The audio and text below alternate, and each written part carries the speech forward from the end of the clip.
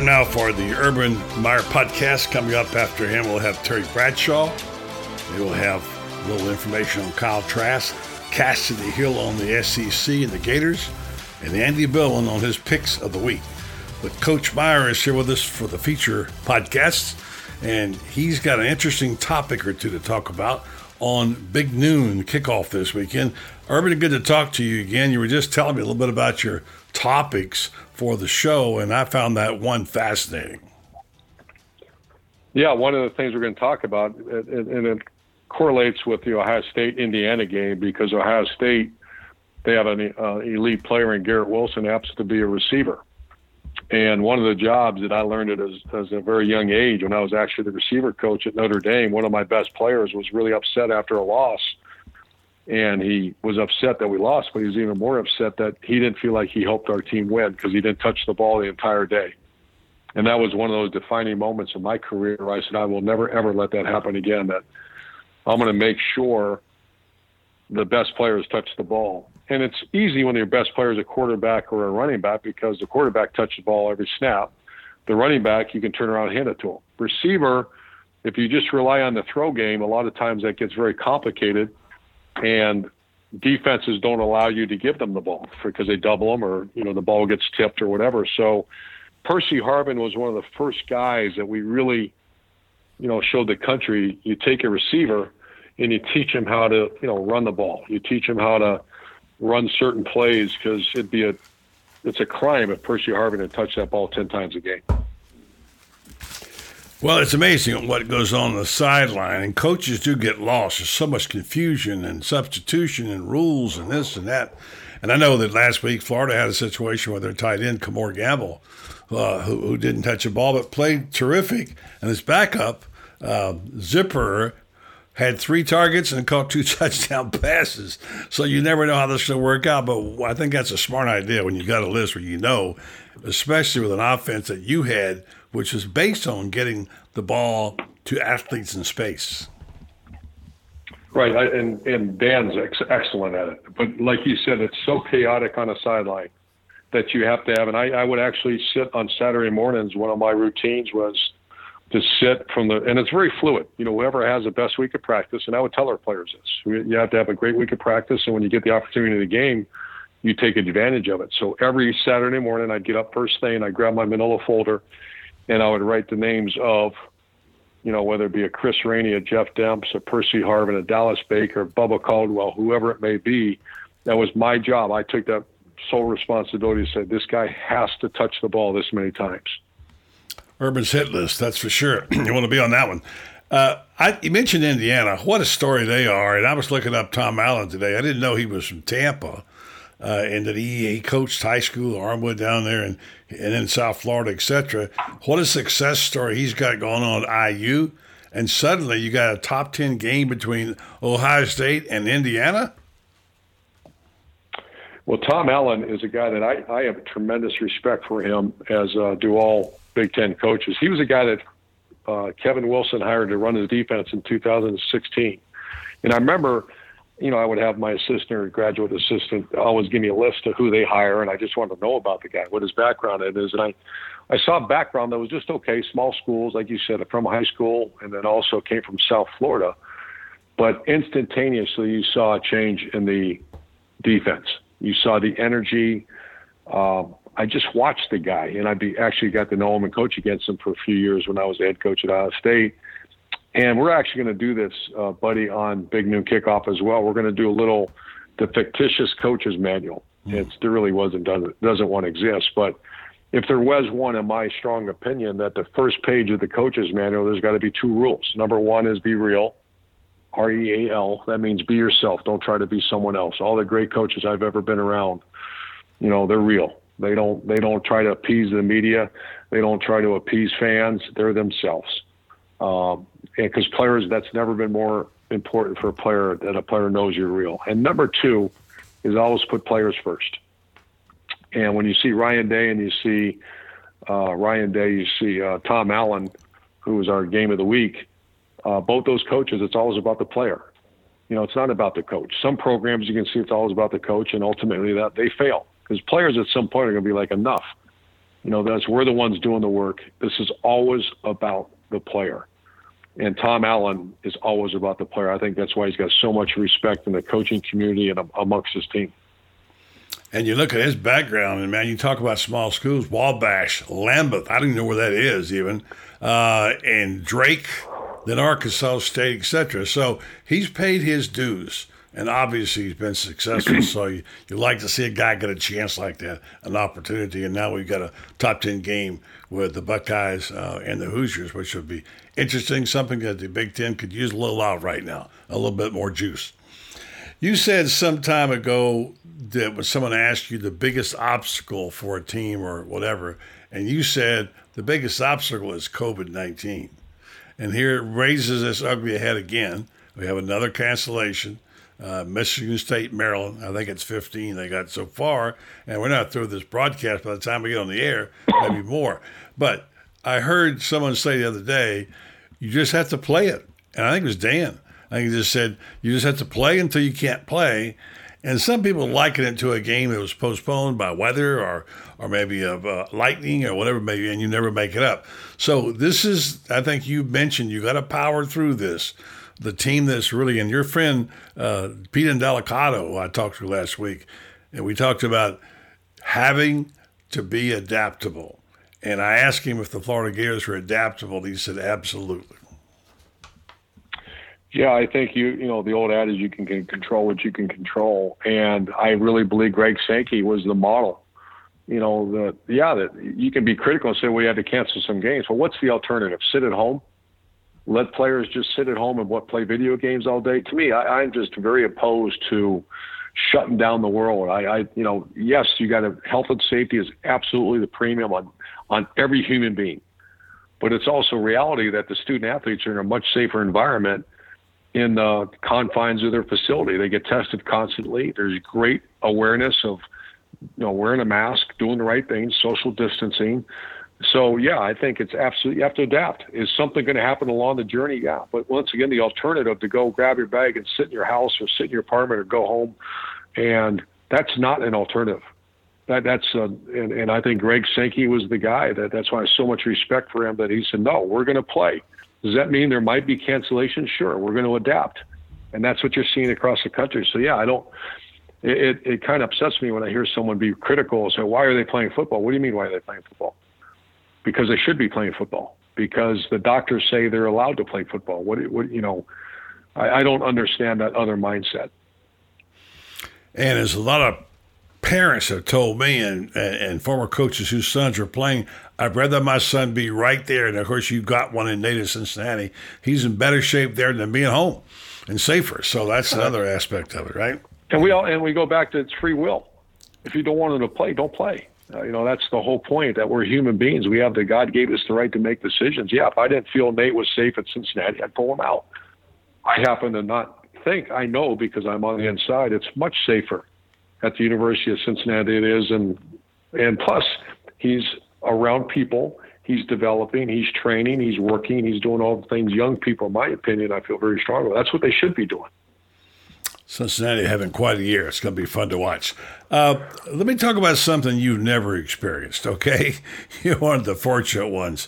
And I say that somewhat facetiously, but there's always this coaching hot seat we hear about, right?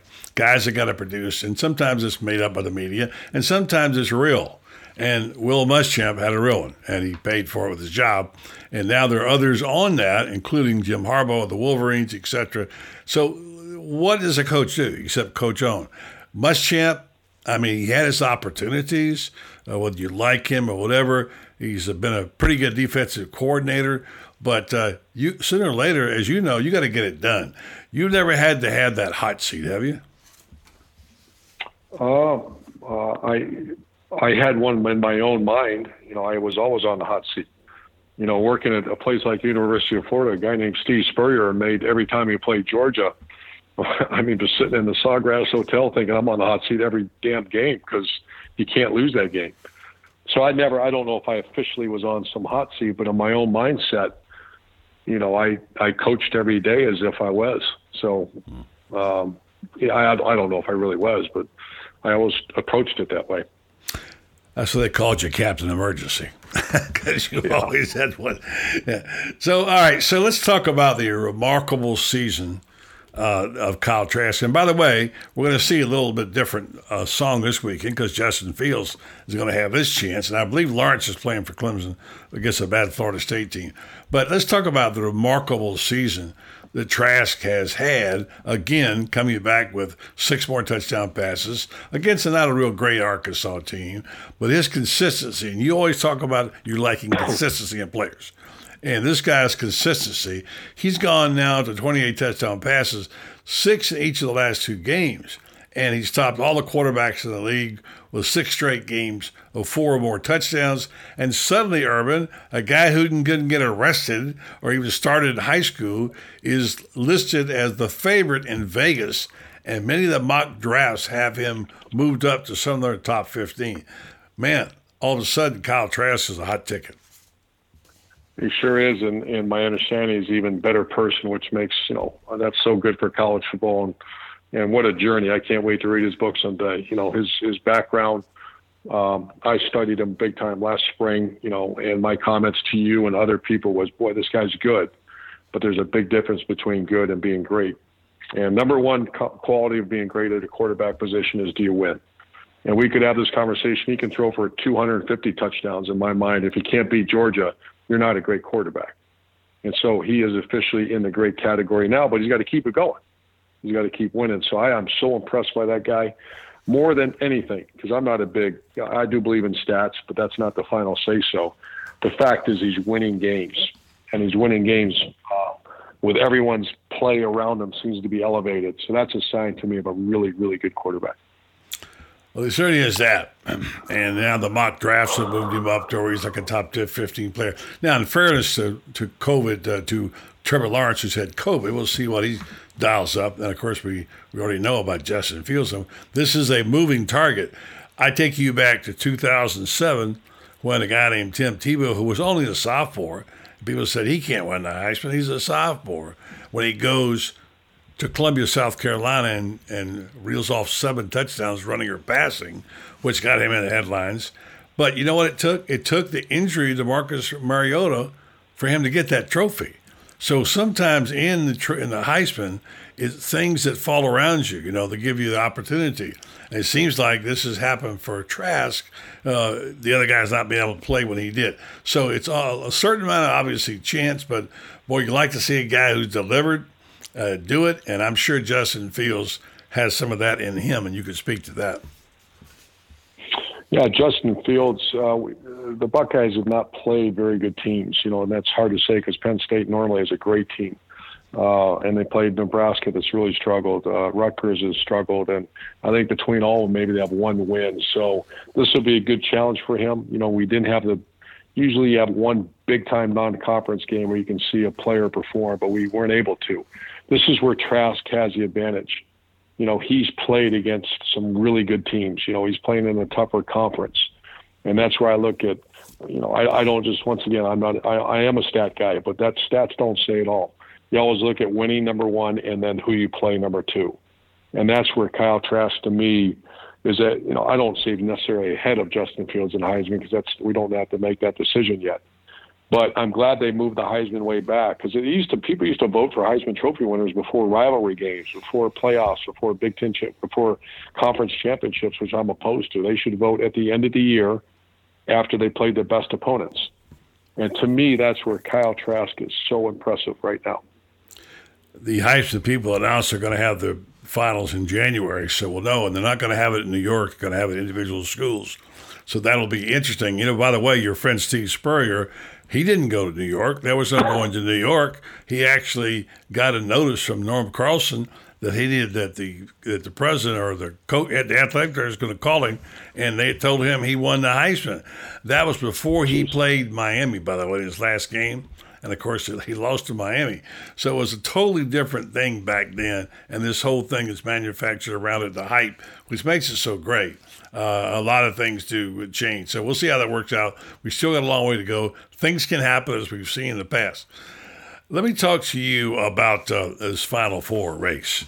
it's it could change some now. But who do you have up in your Final Four? I know you had Florida at one time. I'm sure you've got the Buckeyes, and I'm sure you've got Notre Dame probably, and I don't know if you got Clemson or not, but you got Ohio State and you got Alabama. Is that about right? Yeah, we just did it for our Fox show, and I'd put Alabama 1, Ohio State 2, Notre Dame 3, and Florida 4. And Florida, the 4 really it's the Clemson is the next one in. Mm-hmm. Other than that, I don't see a Big 12 team. I don't see enough from the Pac-12 yet. The Big 10, no, other than Ohio State. You have North Carolina screwing around there, but I just don't know if they're a top team. So right now it's down to 5 teams, but the 5th team out right now is Clemson. That's just because they lost to Notre Dame, and they'll get another shot at Notre Dame. Yeah, some people say it could be 2 SEC and 2 ACC, but I see Ohio State getting in there with no problem if they win the rest of the way. So they're certainly the best other team out there. And one of those ACC teams has got to get knocked off, as you say, and that will be the end of that. This is kind of an early Ask Urban, but this is a note a friend of mine posted out on his Facebook page. He works in a college football environment out in Dallas, a very knowledgeable fan. And I'm going to read you something. I hope you don't take offense to it. I don't think he means it that way. But I think it's interesting. He said, Urban Meyer was asked Saturday morning on the Fox pregame show about teams that struggle. And his advice was to, quote, check under the hood. So I listened to this 4 times. It still sounded like some kind of abstract word salad. So I transcribed it. I can't say I have a clue as to what the actual point is he's making here. He's perhaps the greatest college football coach of his generation. Can someone please enlighten me? Well, I said, maybe we can get Urban Meyer to. When you talked about it, checking under the hood, you went through the discussion, and I think I understand it, but apparently my friend Ted in Dallas does not. Yeah, checking under the hood is the fact that you're not allowed to make excuses and blame players. The number one excuse coaches make, or they blame players, or fans will blame players. And I just had a rule when I was a head coach that, I used to tell people, I'll warn you once, the second time you have to leave. And that means that if you can say it's a player's fault, first of all, it's not right, because the players, it's never more evident, buddy. I always tell people in the NFL, when you see a certain team in a national football league struggle, the fans, well, they got bad players. He's a bad player. What are you, out of your mind? He's an NFL football player. That's mean he's one of the best in the world at what he does. Now, he might not be playing well. And great leaders, great coaches have to be experts at cause and effect. That means it doesn't take any energy to say that player's not playing well. It takes energy and coaching to figure out why. And I always put it into 3 categories. Why, the conversation I had on television was why a team is not playing well. And this is not theory. This is 35 years of testimony. I've come up with there's 3 categories that why teams struggle. Number 1 is there's a trust issue between coach to player to coach, or the worst case is player to player. There's a trust issue in an organization. Number 2, it's a dysfunctional work environment. That means that the work ethic does not equal up to the expectation level. There's high expectations, but you don't work hard. The coaches don't work hard, the players don't work hard, and that leads to an environment of frustration, anger, and disappointment. It's a dysfunctional work environment. And then number 3, you got a selfish team. The I is more important than we. Individual goals are more important than team goals. So when you as a fan, you as a coach, you sit and say, okay, our team is not playing well. There's certain teams in college football not playing well right now. And I can promise you it's not because they have bad players. It's because there's one of those 3 reasons. So that's what I meant by that. Well, the transparency of coaches who will tell you, and unfortunately many coaches are on these pedestals where people think they can make no wrong decisions.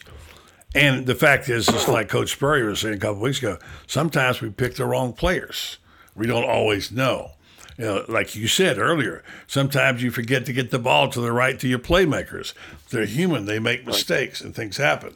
But I think what you're talking about is attitude here and framing it and talking about, take your responsibility. You got to be able to trust each other. I hear you say it a lot. You got to trust each other. and then the so-called dysfunctional work environment. That sounds like a coaching issue to me, but I would just guess that in the environment they work in. So checking under the hood is a lot of things. Most of all, it's like making your team stronger and bond stronger and communication, I think. Am I right? Yeah, it's just the fact is a team is a living organism. And it takes I've heard it over the years, and I won't put up with it when I was a coach, is that you make excuses. You need to be a psychologist. This is about human behavior and human performance. That's what a coach does. And it takes no effort to say, well, that kid's not good enough. First of all, that's a really bad coach in my mind. If I ever, when I hear, a fan saying it because they don't really know the ins and outs of the organization.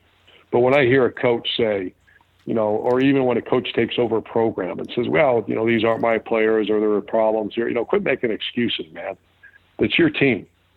There's one way to find out if your team plays well or not. Look at the scoreboard at the end of the game. That's the bottom line. Don't make excuses. Coaches that make excuses, to me, are not good coaches. Before we get into the last part of this, the Ask Urban, I wanted to talk about you and your demeanor and watching you on the show and ask you, you look like you're really having fun and you're enjoying life. You look like you're enjoying what you're doing there. I know coaching is in the back of your mind, will always be, because there's always somebody that wants to hire Urban Meyer. Every opening that comes up, everybody says, call Urban Meyer.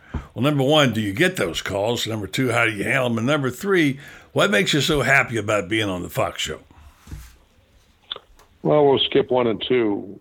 Number 3 is I really enjoy my teammates. I've taken that. I take it very serious. I think we have an opportunity to make a difference and give some really good content and educate people on the great game of college football and really teams. And they put me with an incredible cast of Reggie Bush, Matt Leinart, Brady Quinn, and Rob Stone, and they treat us good. So I really enjoy it. I also enjoy the fact that my focus is really, it's really hard to have focus, and it's well documented when I have 2 grandkids. I have a wonderful family that we are as close as you can imagine, and a 31-year marriage that is so important to me. So I've really focused on that, and very happy right now. Looks like it. I can tell. All right, you ready for the final episode of do our Q&A, Ask Urban? Sure. These are easy. Julie from Green Bay, what are your thoughts on Coach Harbaugh?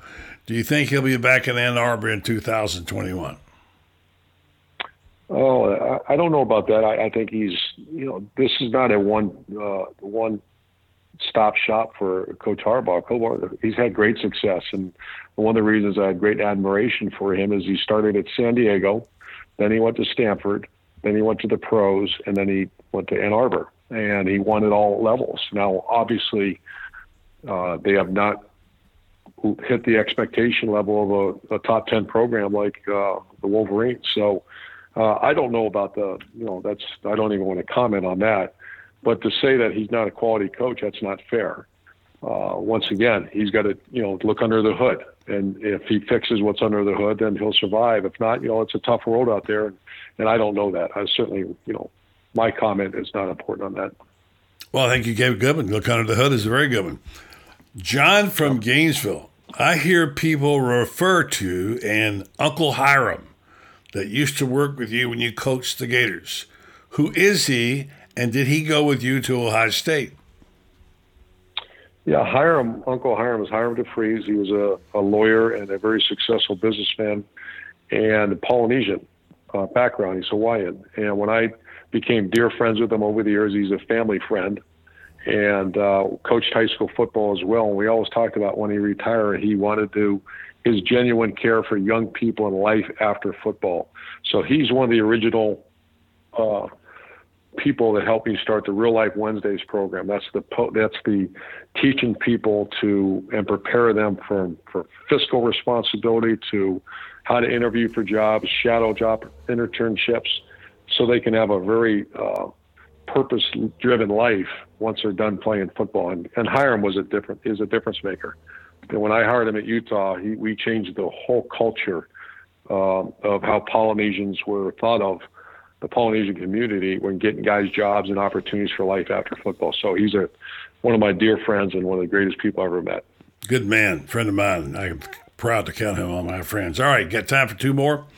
One is Armando from Enid, Oklahoma. What are the 5 best coaching jobs in America, and is OU one of them? I certainly believe OU is one of them. I'm not going to give you the 5. I'll give you because that would create too many headlines, and I have to spend more time on it. But in the SEC, you got, I think the top jobs are LSU, Alabama, Florida, and Georgia in the Southeastern Conference. In the Big Ten, the top 4 to me are Penn State, the Wolverines, Ohio State, and Wisconsin. And then you move out west, it's Oregon, USC are the 2 top, and Washington are the top jobs in the Pac-12. And the Big 12, you got Texas and you got Oklahoma. So I know he gave you many more than 5. That's a good list. That's a good list for sure. Finally, this is one that's going to be hard too. But anyway, Jim from Tulsa says, who are the top coaches right now in college football? Well, we know one in Tuscaloosa. Yeah, it's championships, and number 1 would have to be Nick Saban. Number 2 would be Dabo Swinney, and then Ed Ogeron has won a national title. I think that elevates you immediately to one of the top coaches. Now, guys that are on the rise are Dan Mullen, Ryan Day. They haven't won the national title, but you just can tell the way they operate their programs. I think Kirby Smart's right there, what he's done with Georgia. He's got to finish the deal now to get to the top. And then Lincoln Riley, I think he's proven that he hasn't won a championship yet, but he's been right there. So I'd have to, off the top of my head, those are the top guys. Imagine the amount of wealth in that group you just mentioned. There's a lot. Talk about a group of people. Urban, thanks so much. Coach Urban Meyer, don't forget to watch him on Big Ten Kickoff this week. And enjoy it. Talk to you next week, Coach. Thanks. Take care, buddy.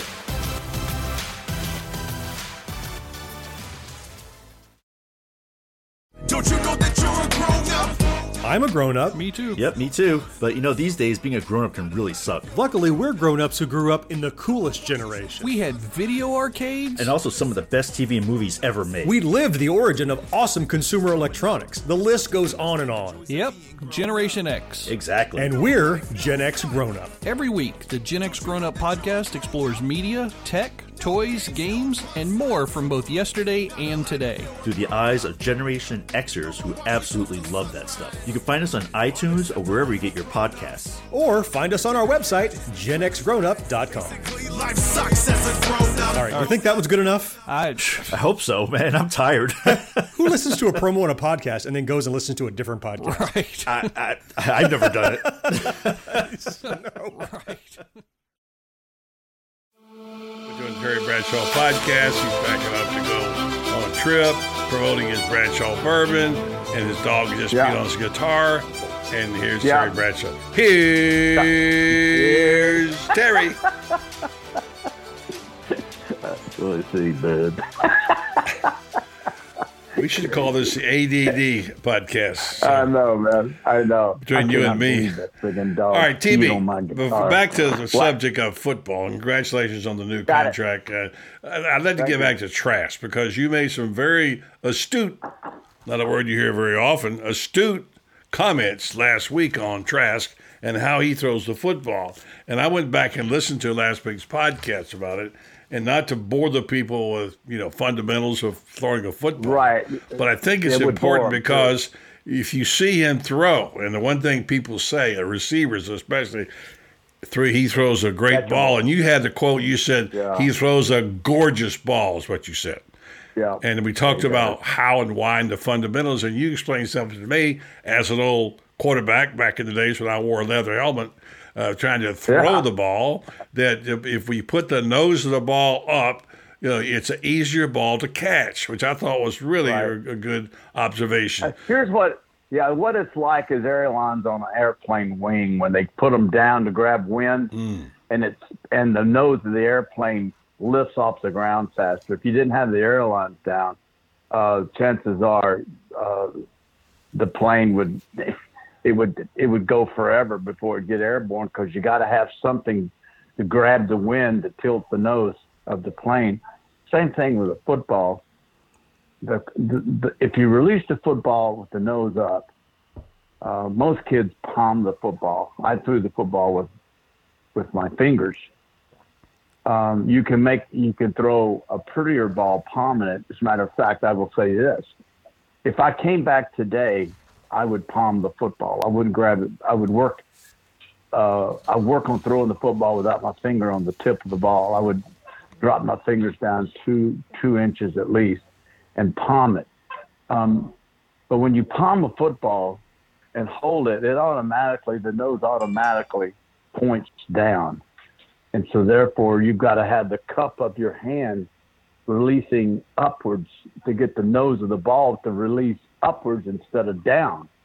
And when you release it with the nose up, the ball gets air and the ball sails prettier. It sails and also sails, and you can throw it farther, and it'll turn over into the wind faster. In other words, the nose of the ball will go up and then it'll turn down into the wind. Whereas if you turn the ball, release it with the nose down, the wind will grab the nose of the ball a lot of time and it'll push the ball down. So there's only a couple of ways really to grip a football. 3 if you want to count not putting your fingers on the laces. And then it's fingers and it's palm. And the other thing is the release. How do you release it? Do you have a shoulder release? Are you a wrist passer? Do you snap it off? And I think there's a combination.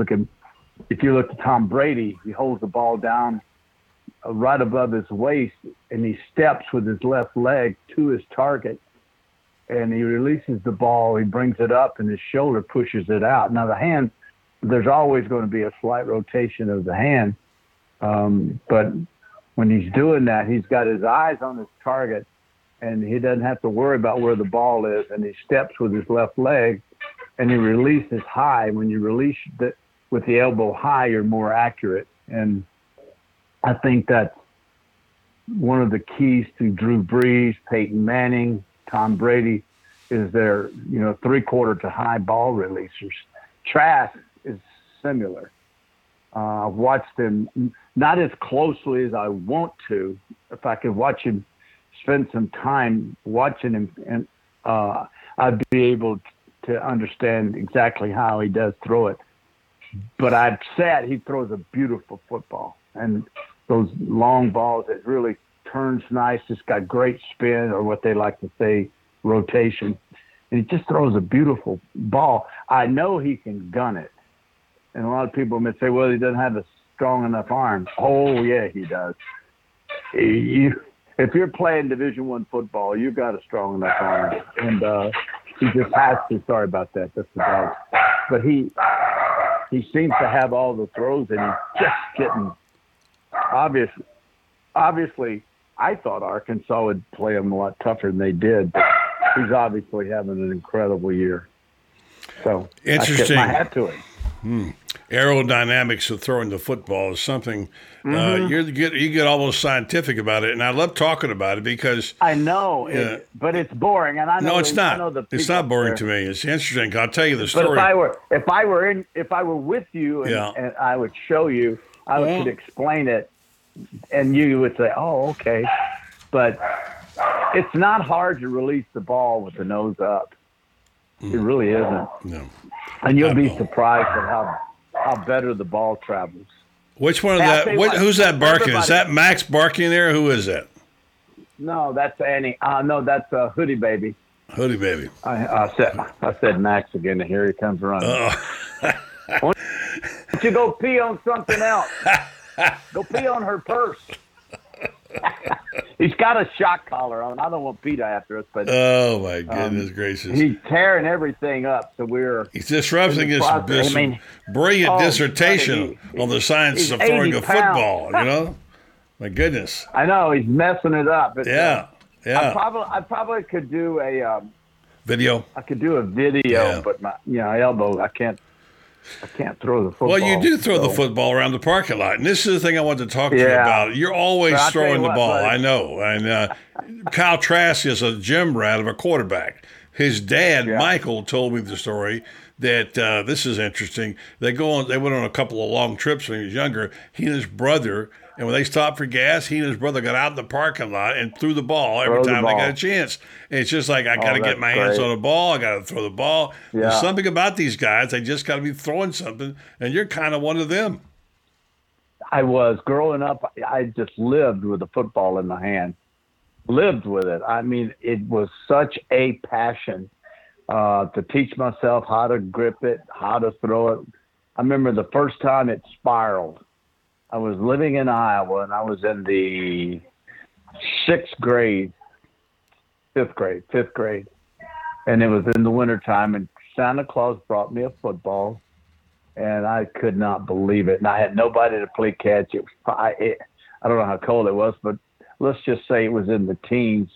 And I went outside and just started throwing it up in the air and catching it myself. And I just kept it in my room.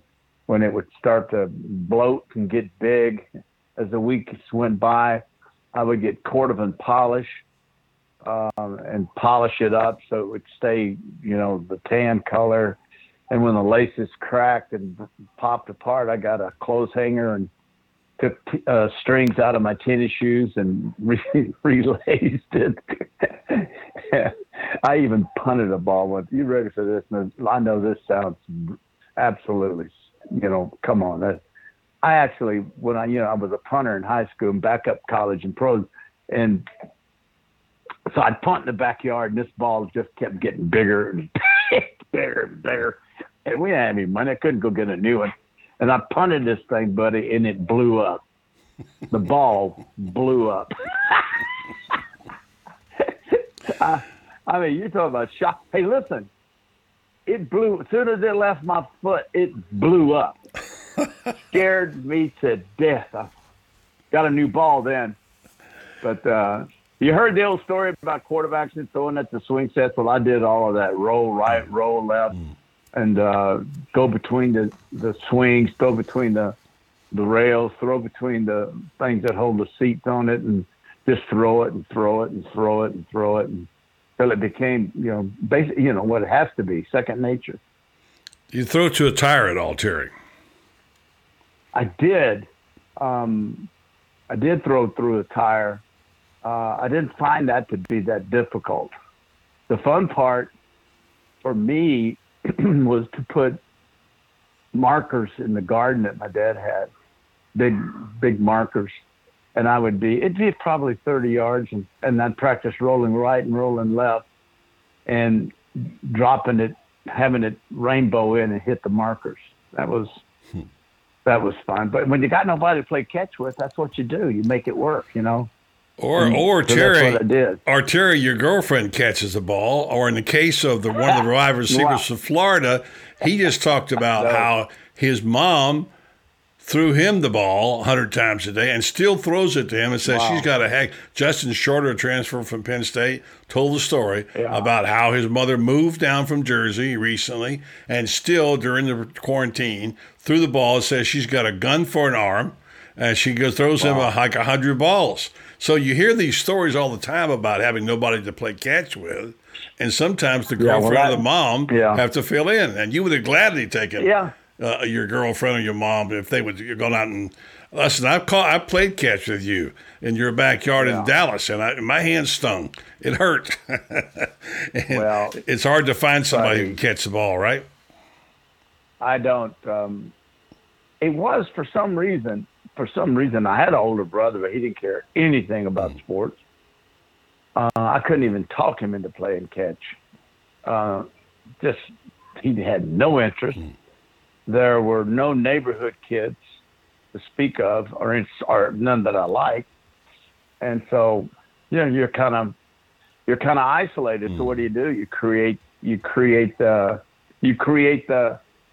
other end where you're throwing it. You create it. I used to play. When I was in high school, I wasn't the starter till my senior year, so I had a guy named Tommy Spinks who was my best friend, and we would go up on the weekends to the high school, and we'd start at the goal line, and I'd call plays and we'd throw the ball up and down. We'd create situations, and we'd do 2-minute drill, and we'd throw the football. I'm not exaggerating. We probably would throw the football 3 hours easily. And, I mean, we both just loved it.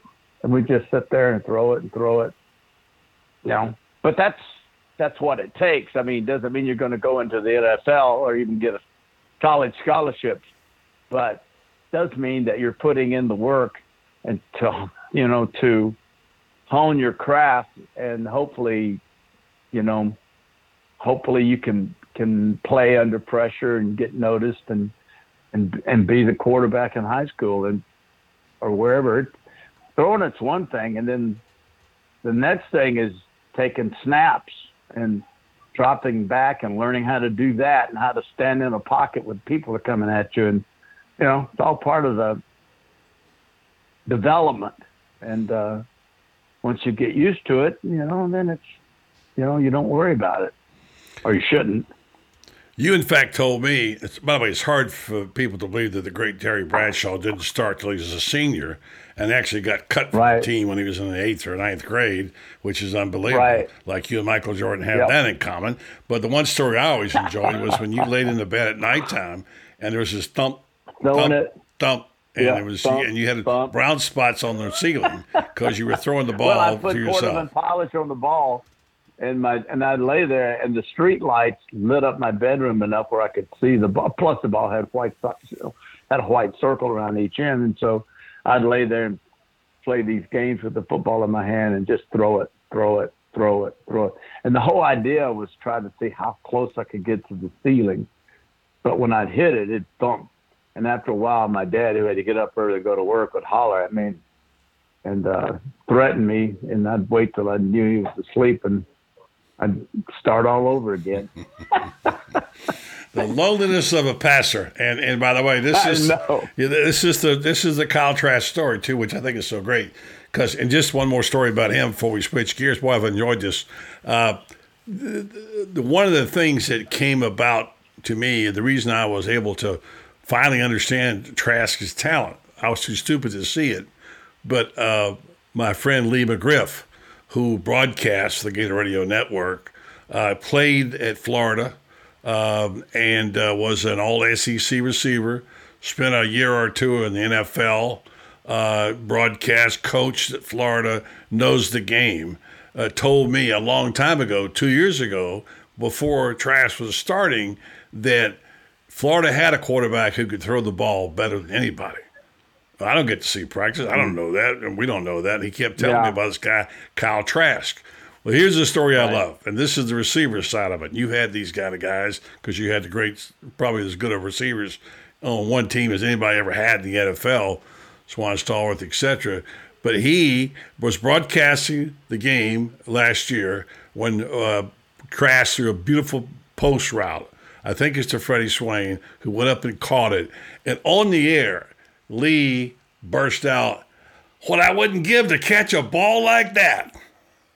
Mm-hmm. And that is an indicator to me that when a receiver's telling you, man, that was a sweet pass, sweet touch, you got something going on there. So when you said last week, Trask throws a gorgeous ball, you were talking about that and the aerodynamics of it and how he does it, etc. So interesting to us, probably boring to everybody else, but I love talking about it. So. Well, yeah, I would. Look, when you start aerodynamics and so on and so forth, your viewers, your listeners can tune us out. I don't say that I blame them either, but the kid is, and people will say, well, is he the real deal? Well, why isn't he the real deal? Why? Just because he tried out at Florida or walked on or didn't start in high school? I mean, people develop in stages. There are kids that I went to school with in junior high who were far superior to me, and then I blew by them, as time evolved, and Trask is no exception to that. His development obviously was slower than everybody else. His body's getting bigger, he's getting stronger, and he's learning to college game. He's understanding defenses. And then all of a sudden, Franks is hurt and clicks, goes out there, and everything that he thought he could do, he did. And now we're sitting here talking about him as a Heisman hopeful, So, I mean, we're not there. We can't see it. It's like when they started Tua at Miami. Everybody's, Fitzpatrick. Yeah, but Fitzpatrick, as great as he was playing, everybody's waiting on him to have that game where he throws 4 or 5 picks. But everybody was saying in practice, in the meetings, in the locker room, this kid has it. And so when they started him, there was some mumbling. Now there isn't. Now we all get, all right, this is what they were talking, this is what they're seeing in practice. Kyler Murray, I said on the air, he throws a great deep ball. That deep ball he threw, the Hail Mary was a wobbling duck, but he did it going to the left. He avoided getting sacked when he sprinted out. And what does he do? He throws a great deep ball, and he has, as I say, the it factor. He just, for some reason, man, people respond to him, and Trask is no different. He has that it factor that things happen. Joe Burrow, things happen. They just click. And there's no explanation. There's no, why didn't we see this? There is no why didn't we see it. It happened when it was supposed to happen, and the other time it wouldn't have happened. So enjoy it. Exactly. It's unfortunate we've got a pandemic going on, but enjoy it. It's good. It is good, and that's what people are saying now. Enjoy what you're seeing, and this is what Lee McGriff said last week. He said, I just got to tell you right now that if Trask continues on like he's been doing, and Lee's seen them all, he said, in this pace, what he's doing, his words were, you're looking at the greatest quarterback in the history of Florida football. That is a huge statement for Lee, anybody. So we'll see where it goes. But one thing back to you, Perry, I wanted to say is that you're so correct in getting the ball to the receiver however you have to get it. Forget all the great arm strength and the touch. Getting the ball, making the throw that the receiver can get, that is the game, isn't it? Yeah, it is. I mean, football is, this is our best receiver. We've got to get him the ball. Well, if you're just trying to get him the ball, people can take your best receiver out. So you better have 4 more options.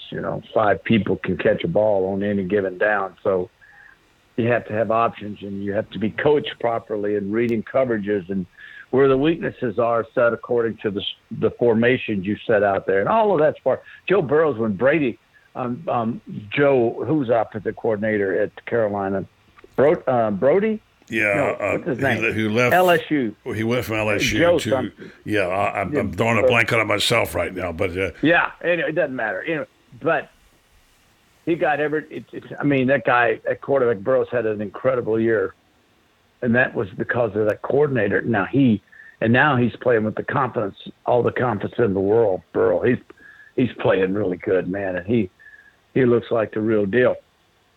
You look at Trask, and he'll probably never play with as good a collection of receivers when he goes to the NFL. It just, really. You have to adjust to the speed and the fact that you're a high draft pick. You're going to probably a pretty bad football team.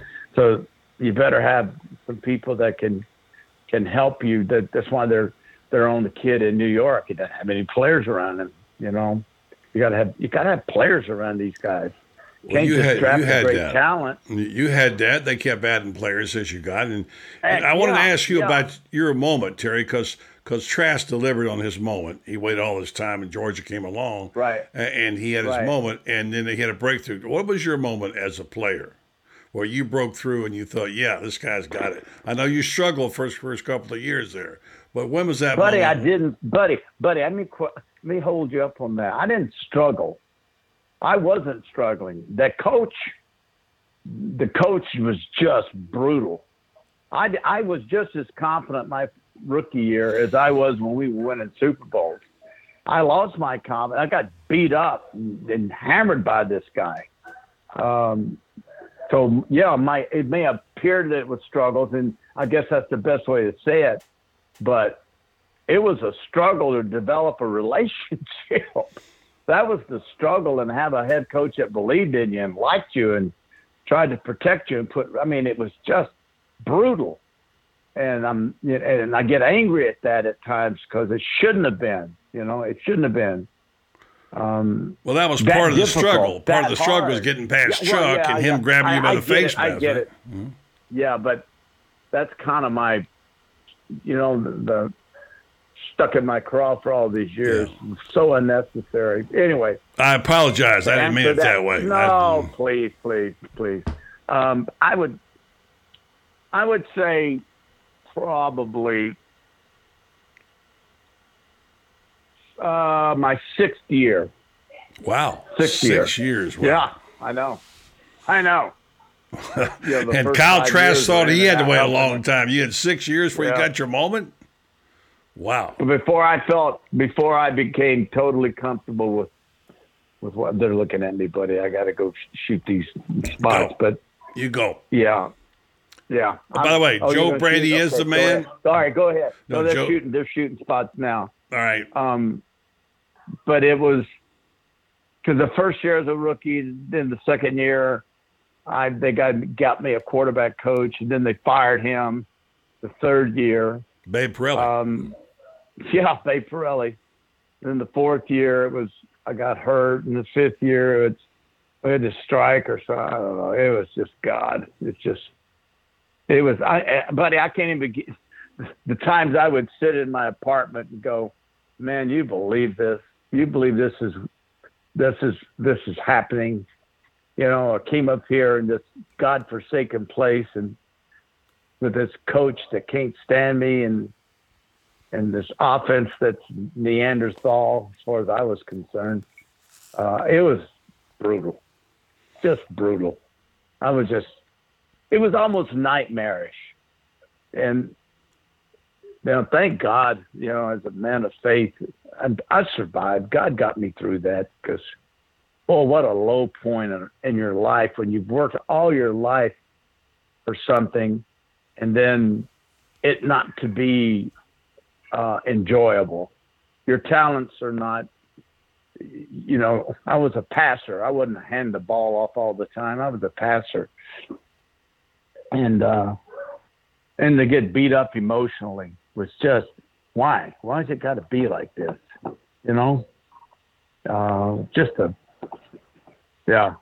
That's why when I retired, it was so easy, buddy. Oh, thank you, Lord, get me out of here. So a lot of pain. Anyway, I got my Bradshaw bourbon people here, and I feel like hitting the bottle right now. TB, you're a mess. By the way, it was Joe Brady, and you're right, exactly. So he's 30 years old. I thought that the Brady. I thought, it can't be Brady, but yeah, okay, good.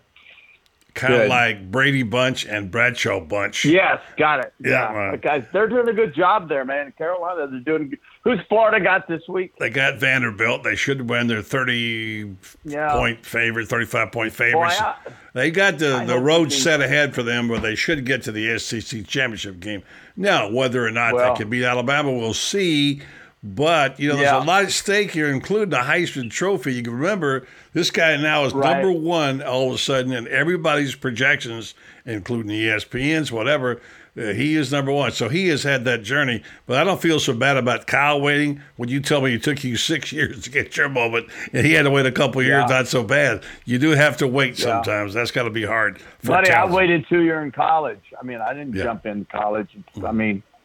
When it's your time, it's your time. And some folks that are extremely talented don't ever get their time. They get run out and given up on. And in the sports world today, especially football and especially at quarterback, you're given up on pretty quickly by people who have no right to be judging whether or not you should be cut.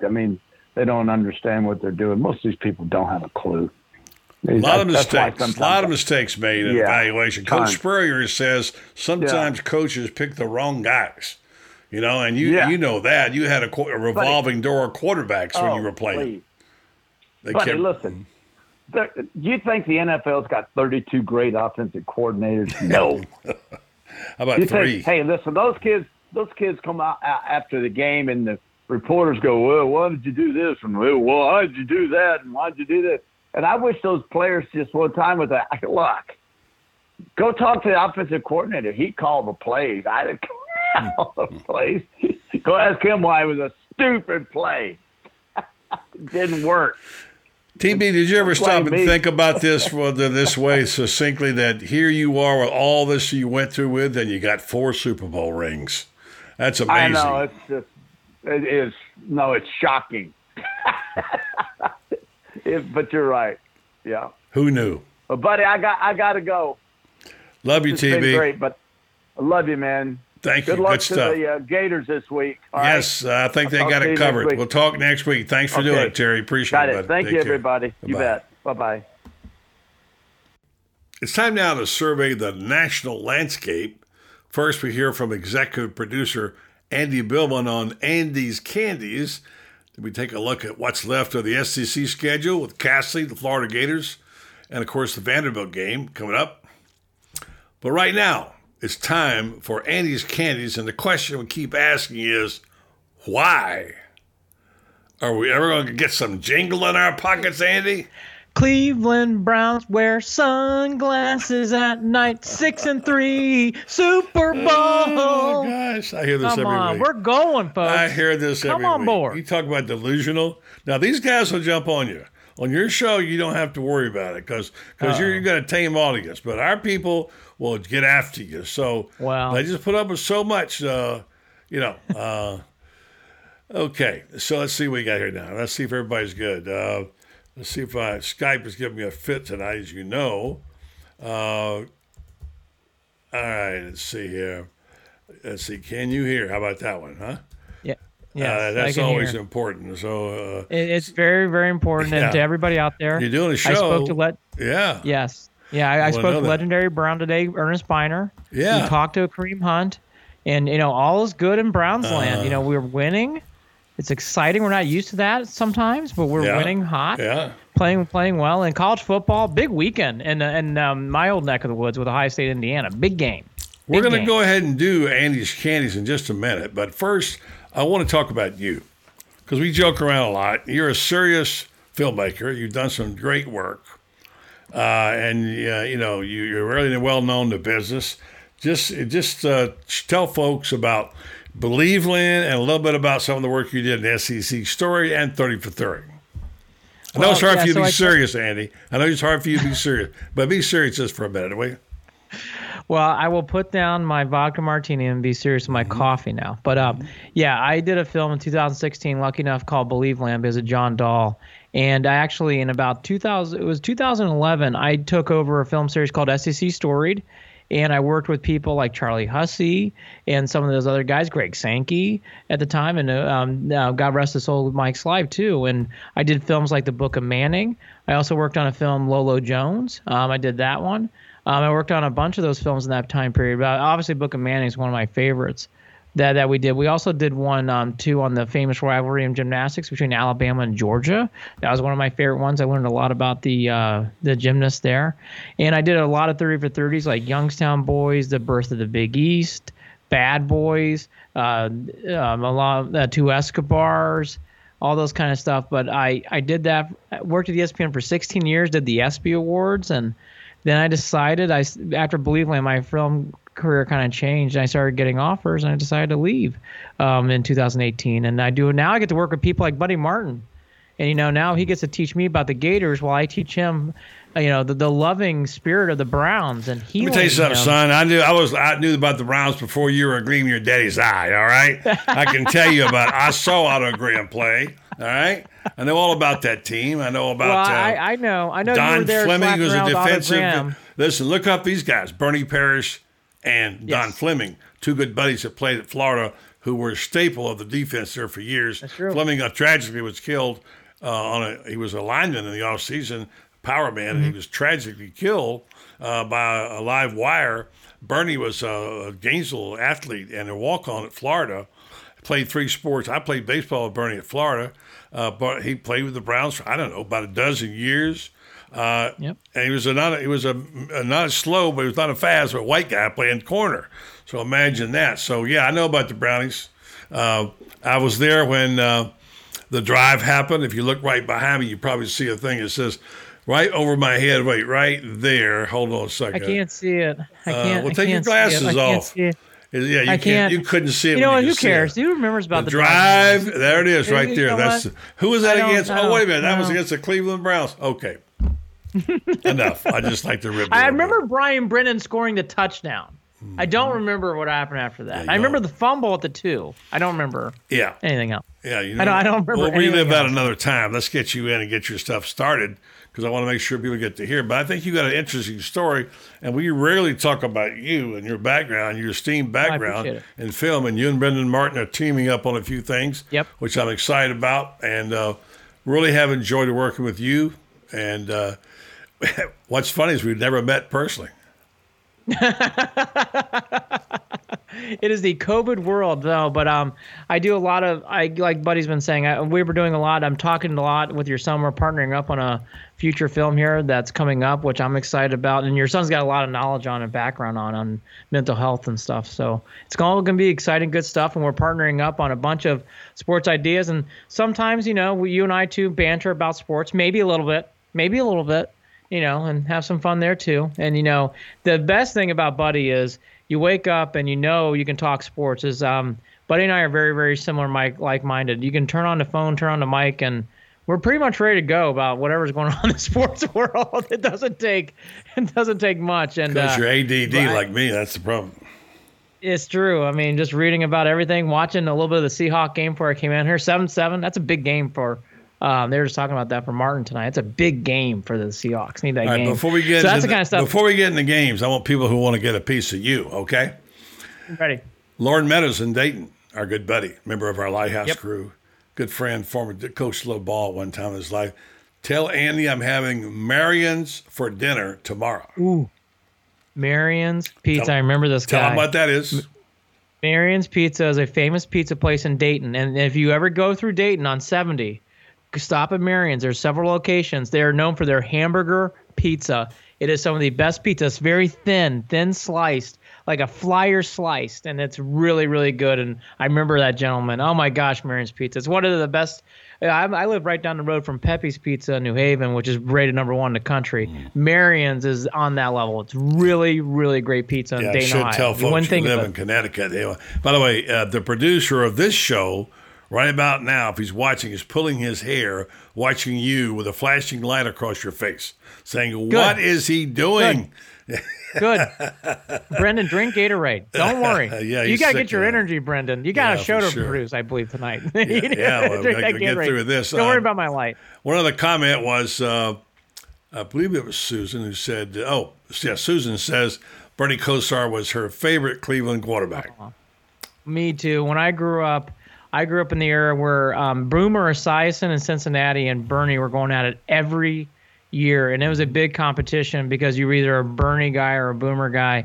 And Bernie being from the Youngstown area too, in Boardman, oh my gosh, he was beloved. And there's a bigger story which I should tell on your show one time. He was drafted by the Browns in a supplemental draft, and Ernie Accorsi, for those who know, legendary GM, was the GM of the Browns. He pulled off one of the biggest heists to get Bernie Kosar to come to Cleveland through the supplemental draft. It's too long to tell, but he was supposed to go to the Oilers or then the Vikings, and the Browns made some moves and got the hometown kid to come from the U to come to Cleveland. And let's just say a lot of NFL brass, especially from Houston and Minnesota, were not happy with the Browns as they pulled some strings, like to say. All right, we're going to do something we've never done. We're going to actually do your segment for the podcast right here. I'm going to do the intro, so it won't make a lot of sense to some people. What is this all about? But this is the podcast we got scheduled for tomorrow, and Andy does his segment. So if you're ready, Maestro, I'll introduce you. Yes. And we'll talk about Andy's Candies. It's Andy's Candies time, and we're going to talk about, among other things, some games to look at. And we're going to talk about maybe a pro game. But first, how about singing for us, which you do ad nauseum, drives me crazy every week when you come on with a song. Do you have a song? Do I have a song? I have a song? Well, they can't see me, so I'm going to sing another song. They can see you. Bum, bum. Another one bites the dust. Bum, bum, bum. Another one bites the dust against the Browns. The Texans gone. Philly next. Another one bites the dust. The Browns 6-3. Hey, the Browns are going to the Super Bowl too. Another one bites the dust. Everybody come on into the candy shop. The Browns are going to the Super Bowl. I know you think it's fool's gold. Don't look over at Baker and his passing yards. You watch Chubb and Hunt. You watch the Chubb and Hunt show. You come on down to Andy's Candies. You get a seat here. No one's going to bite the dust this week. Philly's gone. They're gone. We're taking out the garbage. We just lost our audience. They all dropped off. We're taking out the garbage. Andy thinks he's taking out the garbage. American Idol when he does this, and I keep telling him, no, but he does like to sing, so he wants to sing about his brownies. So, all right, so let me give you one. How now, Browns cow? Okay. So it's what's it? We don't win much in Cleveland in the last 20 years. This is exciting. 6-3 excitement in Cleveland. It is really exciting. Myles Garrett running around. Oh, exciting time. Well, there's a note from Scotty Lett says, "Don't jinx your Browns, Andy." All right, so continuing on with our podcast here, where we pick games every week. You picked them last week. Do you have any idea how you did? 2-2. 2-2. Mm-hmm. So. Do you have any idea how you are on the season? You're not below 500. I am right now 13-17. 13-17, but we had some early candy corns, but we've bashed through that. We had some Godava weeks a couple weeks ago, 3-1, and this week I'm feeling very good. I like these games this week. I like these games. I got 4 of them for you. 4. All right, let's roll out we need some kind of drum roll. I got one of them. Hold on a second on the sound effects. No, that'll do. All right, we'll go with that one. Go ahead. I want to do 2 quickies. This is for all the Florida fans out there. Clemson is 35.5 favorites at Tallahassee. Boy, when I was growing up, you would never think that would be possible with Bobby Bowden. But, boy, there we are, 35.5. Woo! No, 66, aren't they, or something like that? Yeah, 66 is the over, yeah. Yeah. I can't believe I'm saying this, buddy. I love the Tigers. Take the Tigers. I think they're going to roll. They are coming off a bye. Lawrence is back. I think they're going to – I mean, if you're a Knowles fan, I apologize. I think they're going to get smoked. I love the Tigers in this game. The other one quickly, Bedlam, Oklahoma State, Oklahoma. Oklahoma's been playing much better lately. Take the Sooners at home. They usually play much better in this – and actually in historical, for everywhere I've been born, Oklahoma's always better than Oklahoma State. So you just take that in mind. They've been playing much better under Lincoln Riley since the Red River game when they won that. Take Oklahoma. You're only giving up 7. So giving up 35.5, and you're giving it against Clemson, but you still take them on the road, and you're giving up 7. Those are my first 2 with Oklahoma and Clemson. All right, Andy Billman with Andy's Candies. Thanks very much, Andy. I want to thank all our people that make this possible, by the way.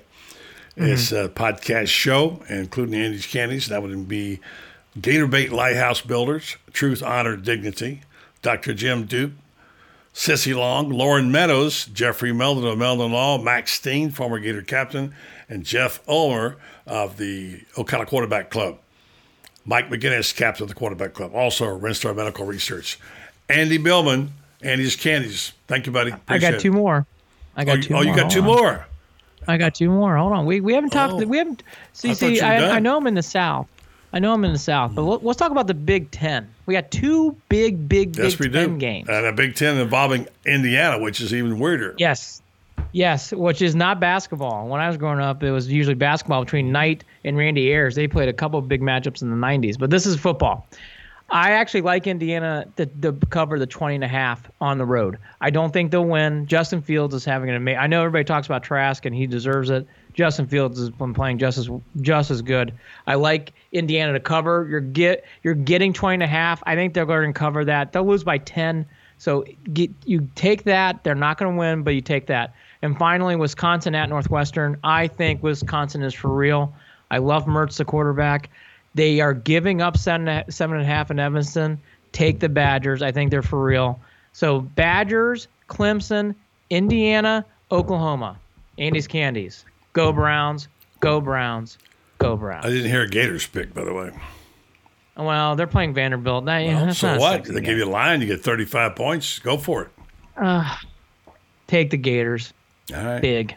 All right. I mean, honestly, you're Mr. Gator. There's no shot, right? Well, for Vanderbilt. let me just say this. We have a little thing Ready. going here on number of touchdown passes that Kyle Trask will throw this week. Okay. He has 6 each game the last 2 weekends. Give me an under number on that one against Vanderbilt.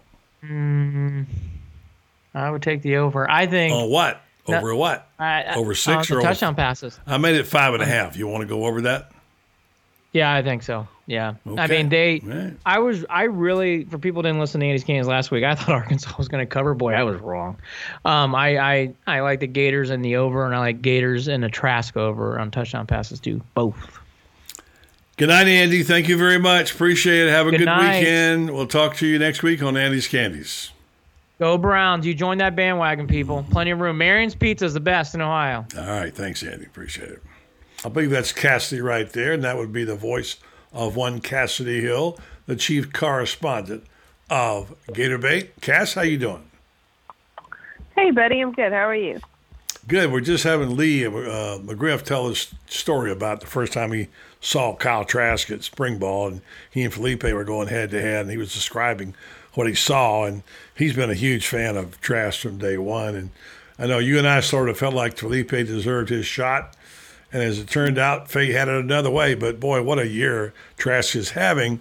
It's been fun for me talking to a lot of these experts like Urban, Terry Bradshaw, what have you, even Shane, about the kind of quarterback they're seeing. And boy, I saw a remarkable thing just a moment ago. And you know how we've talked about Trask, and we talked about where he might go, and people say, well, he's a 3rd, 4th rounder, 5th rounder, whatever. And it seems like he's moved up. I saw a mock draft tonight. Not that this means anything, but a mock draft tonight that said Kyle Trask would go 13th overall in the first round to the 49ers. How about that? I'd be nice.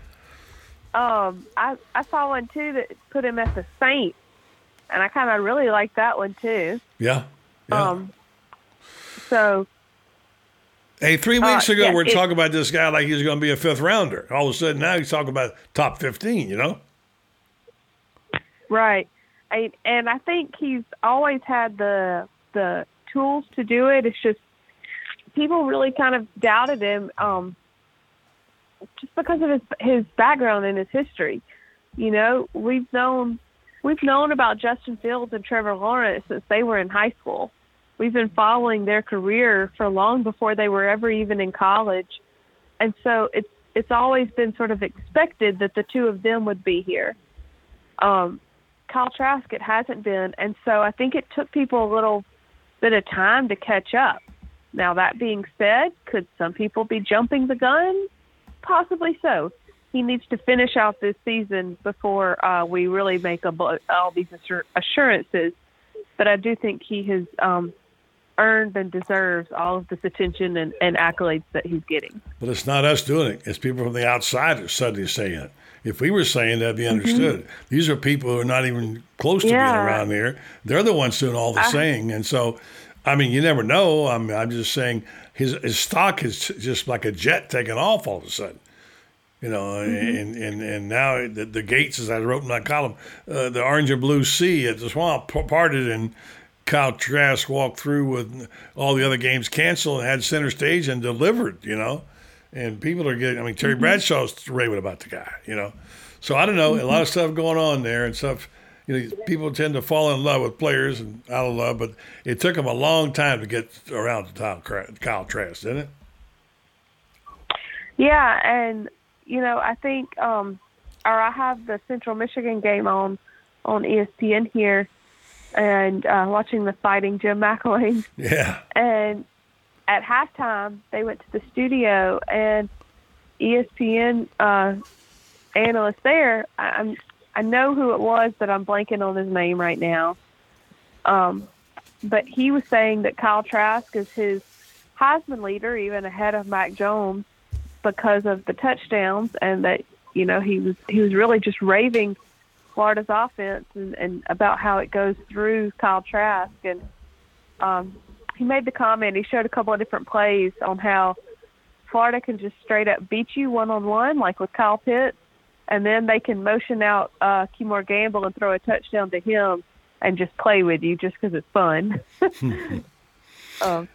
The offense is great. I mean, one of us on Feinbaum today talking about this stuff, and he's not pushing. He really isn't pushing Trask. When given the opportunity, he will talk about him and say what he likes about him. But he's not campaigning for Kyle Trask to get the Heisman, because some coaches think that's rat poison, when you do that. But It's just a good thing right now. A lot of stuff going. Well, what's going on the beat? You've been bouncing back and forth. Let's talk about you. And we got a chance to talk today to the defensive coordinator, and he's got a little different view of things. How was it yesterday? We talked to him and Todd Grantham, and I asked him a question about if he thought the fans understood what he was trying to do on his defense. Not that I do, but and what did he think on a scale of 1 to 10? What would the average fan think of understanding his defense? He said about a 5. And then he educated us a little bit about telling us what. And then I asked a question. I said, would you call us a high-risk, risk-reward defense? He said no. No, I would call it a calculating defense. And he talked about the zone and blitzing from the zone. And some of the people I talked to said the problem is he's not blitzing enough. He blitzed more out of that before. Anyway, interesting football talk, Oh, yeah, for sure. And Todd Grantham's always interesting. I think it's sort of like Muschamp, which is really just a defensive guy. Maybe it's a quality of defensive guys. But people see him on the sideline and think, that they're this one fiery, always upset way. But then you get them off the field and they're very calm. I think Todd Grantham is, and I felt the same way about Will Muschamp, two of the more interesting people to talk to, just because they're very X's and O's oriented. That's their mindset. But you learn so much just from listening to them. And I always feel like I walk away from listening to Todd Grantham and I understand the game better. Now, some fans may think that's not possible because Todd Grantham himself doesn't understand the game, but I really don't think that's the case at all. And this is not me just defending Todd Grantham to the nth degree, and this is not me ragging on fans, but I do think there is a lot more that goes into the decisions and the plays that he calls and the decisions he makes than we may realize at first. And when he explains them, it's fascinating because it's like, oh, well, that makes complete sense. Why didn't I think about that during the game? Well, because I'm not getting paid millions to be a defensive coordinator. And so it really is interesting to listen to him. And I know you're writing about that tomorrow, so I hope readers look forward to that and give it a look because, there's always something to learn from those guys. Well, as long as we're talking about it, let's talk about what you're writing tomorrow. Okay. I'm writing on essentially the selflessness of this team and how it can be a building block for a championship, but looking particularly at Trey Grimes and Justin Shorter. Those two guys play the same position. If anybody, they would have reason to be upset that the other person is there and taking some of their snaps. But Trey Grimes has kind of been one of those names that even when he was in high school was a big deal. And Justin Shorter told us the other day that when he was in 8th grade, he used to pull up Trey Grimes' high school highlights on YouTube and watch them. And so he's always been a fan. And it's just kind of cool to see that they're now playing here together, especially the fact that they both took a route through powerhouse Big Ten programs to get here. Mm-hmm. And, like I said, they play the same position. They could be upset that somebody else is taking their snaps, but yet you see, like on Saturday night, for example, when Justin Shorter got that touchdown, Trey Grimes was so happy for him, he ran out on the field so quickly that he got a flag for unsportsmanlike conduct because he forgot to grab his helmet. And so, that's just kind of the relationship that they have, and that's the attitude that the coaches have asked their entire team to have, and the guys have responded. Well, good point. And I wanted to make this point before we get you to do your Around the SEC, look at the Around the SEC, what we have left of it. Their one game canceled, of course. I liked the way he responded to his touchdown. Shorter was so cool. I mean, he was, he didn't jump up and down and make he just took the ball and handed it off and walked back, and somebody gave him a high five or a hug, whatever. It was probably Grimes. He handled himself with dignity. And then when I heard the story about his mom throwing passes to him, 100 a day sometimes, and she had a gun, I thought that was so neat. And I got thinking about all the people who have done things like this, and we know now that, of course, Kyle Trask, girlfriend Jada, she catches the ball a lot. Bradshaw told me today, and this will be in the podcast, he didn't have anybody to throw the ball to, although he had two brothers. They didn't really want to play catch. This is what gym rats of football want to do, play catch. And that he would do things like setting up stakes in his dad's garden, and throwing it at stakes. He would bounce the ball off of his ceiling at nighttime, just to bounce it off, and he always put brown shoe polish on it. And his ceiling had brown spots all over it, And I remember when I was a high school player one summer, I didn't have anybody to work out with, and I was a punter, among other things, and I would punt the ball in 100-degree heat and go get it and punt it again. I mean, you don't have anybody to play with sometimes. Sometimes sisters and girlfriends and wives and moms can be a big help. Yeah, exactly. You take who you can get, and you never stop. That's the key to getting better. Cassidy Hill, she's the chief correspondent for Gatorbait Media, and she has a look at the SEC. What's going on around the SEC? Well, we should hopefully get in more than 3 games this weekend. It looks like, I think that the commissioner approving the rescheduling has helped, and maybe also kind of reminded teams that we'll continue to play on without you. I think one thing that's really interesting, and this is not necessarily to do with the SEC, but college football in general, was the College Football Playoff Committee announced tonight that they're going to continue forward looking for or planning on playing the playoff games on the pre-decided date, which is not that big of a deal. We had a feeling they would at least try to do those dates. But then they also said that if one of the teams chosen after the December 20th seeding day, so December 20th is when the 4 playoff teams will be announced. If one of those teams after December 20th, the first game is January 1st and the championship game is January 11th, has a COVID issue and can't play, the game will not be moved. They just won't play. And so essentially the team they would be seeded against would get a bye. So it would be, say you had Alabama at number 1 and Florida at number 4 and Clemson at number 2 and Notre Dame at number 3. I know that's a really weird scenario because there's 2 ACC schools and 2 SEC schools, but just stick along with me here. And say Alabama had a COVID issue pop up and couldn't play on January 1st. Florida would automatically get a bye and be advanced to play the winner of Clemson Notre Dame. And I wouldn't be surprised if that ends up being changed, because that doesn't really speak to competitive fairness, in my opinion. So I wouldn't be surprised if that ends up getting changed, but that is the plan as of right now.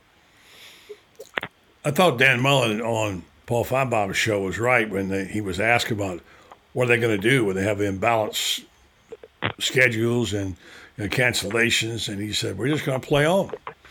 They'll keep playing, and there will be some kind of conclusion to the season.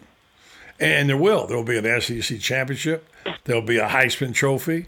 They're going to, and it's not going to be odd scheduling, but, if you're unfortunate and you have to get 3 games canceled, that's bad luck, but that's the luck of the draw. And this is the only way you can do it, right?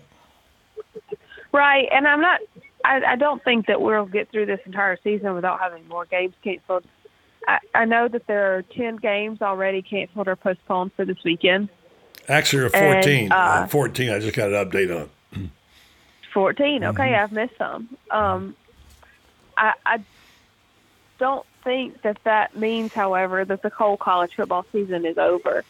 When we set out to get through a 2020 football schedule and to crown a legitimate champion, I think a legitimate champion can still be crowned. I would want them to play both playoff games, but I think they could still be crowned. But there was honestly never any chance we were getting through this entire season without some changes to the schedule. It was always going to have to be fluid. And to think that you could get through an entire 12-week schedule with 130-something teams and there not be in the middle of a pandemic was just the height of naivety. And I'm not saying that this is an argument for it never should have been played. I'm saying this is an argument for continue to play. Just because there have already been 14 games canceled or postponed for this weekend doesn't mean that the 400 plus that have already been played are illegitimate. You just have to get through as much as you can. And that's why even if there's an asterisk with whoever wins this championship, then embrace that thing because you made it through a season that not everyone could. And that's part of the struggle and that's part of the challenge of this season. And so if you make it to the end, then you have earned it just as much as any other year, in my opinion. Well, in golf, it's called the rub of the green. And, you have these – what about the hurricane games? Some of them get hurricaned out. They can't make it up. What about the games that have lightning? Some games get canceled. And you kind of have to look at it like that. If one team plays 8 and one team plays 10 or 9, based on your percentage, you have to go with what you got. And you don't have a lot of choice. And look, the main goal here, I think I'm right, and with this we'll close, was to get the season started, get some games, get it up and running, and go as far as you can. And we have done that. Yeah, exactly. And that's, if we can just keep bopping along here, I do think if we get to a point where things have to be paused, it needs to be paused across college football, not just conference by conference again. Because now that you are getting close to the playoffs, it affects more than just one conference at a time. It affects everyone. So if, and I wouldn't even say cancel the season. I would just say pause it. But it needs to be NCAA wide. Well, you're assuming there's leadership in college football nationally, and that's just not the case. True. Cassidy Hill, she always brings it every week. Cassidy, great to have you on again. Thanks for the SEC roundup, and we'll be talking to you the weekend. And the mighty Commodores go against the mighty Gators. Florida favored by 30. Thanks to all of these people for making Best Friday in football possible. That's Fridays with an S. Gator Bait Lighthouse Builders, Truth, Honor, and Dignity. Dr. Jim Duke, Sissy Long, Lauren Meadows, Jeffrey Melton of Melton Law, Max Steen, former Gator captain, Jeff Ulmer of the Ocala Quarterback Club, Mike McGinnis, captain, and Rinstar Medical Research. Just a final word about Kyle Trask, the amazing ascent in a short period of time. Out of the mothballs into the fire last season versus Kentucky, into a New Year's Six bowl win, on to 2020 when he was still flying under the radar, and then he showed up big in his moment against Georgia and again against Arkansas with back-to-back 6 TD touchdown passes games. Amazing, 6 touchdown passes back-to-back. Busting all kinds of passing records, and suddenly he's the leading Heisman Trophy candidate.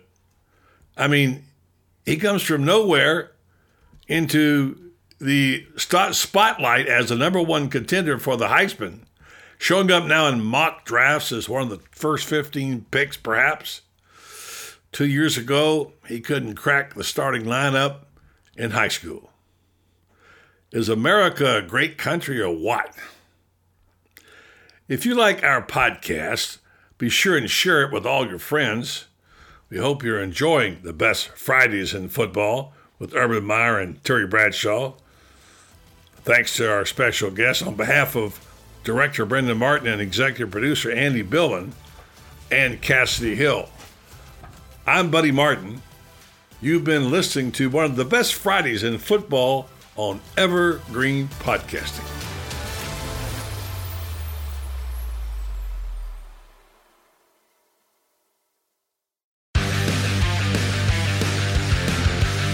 Pit Pass Moto, sponsored by Moto America, is the show that keeps you up to speed on the latest in motorcycling and brings the biggest names in motorcycle racing right to you.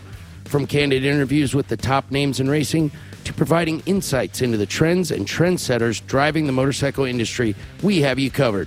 New episodes are available every Thursday at pitpassmoto.com and on your favorite podcast app. Ride on!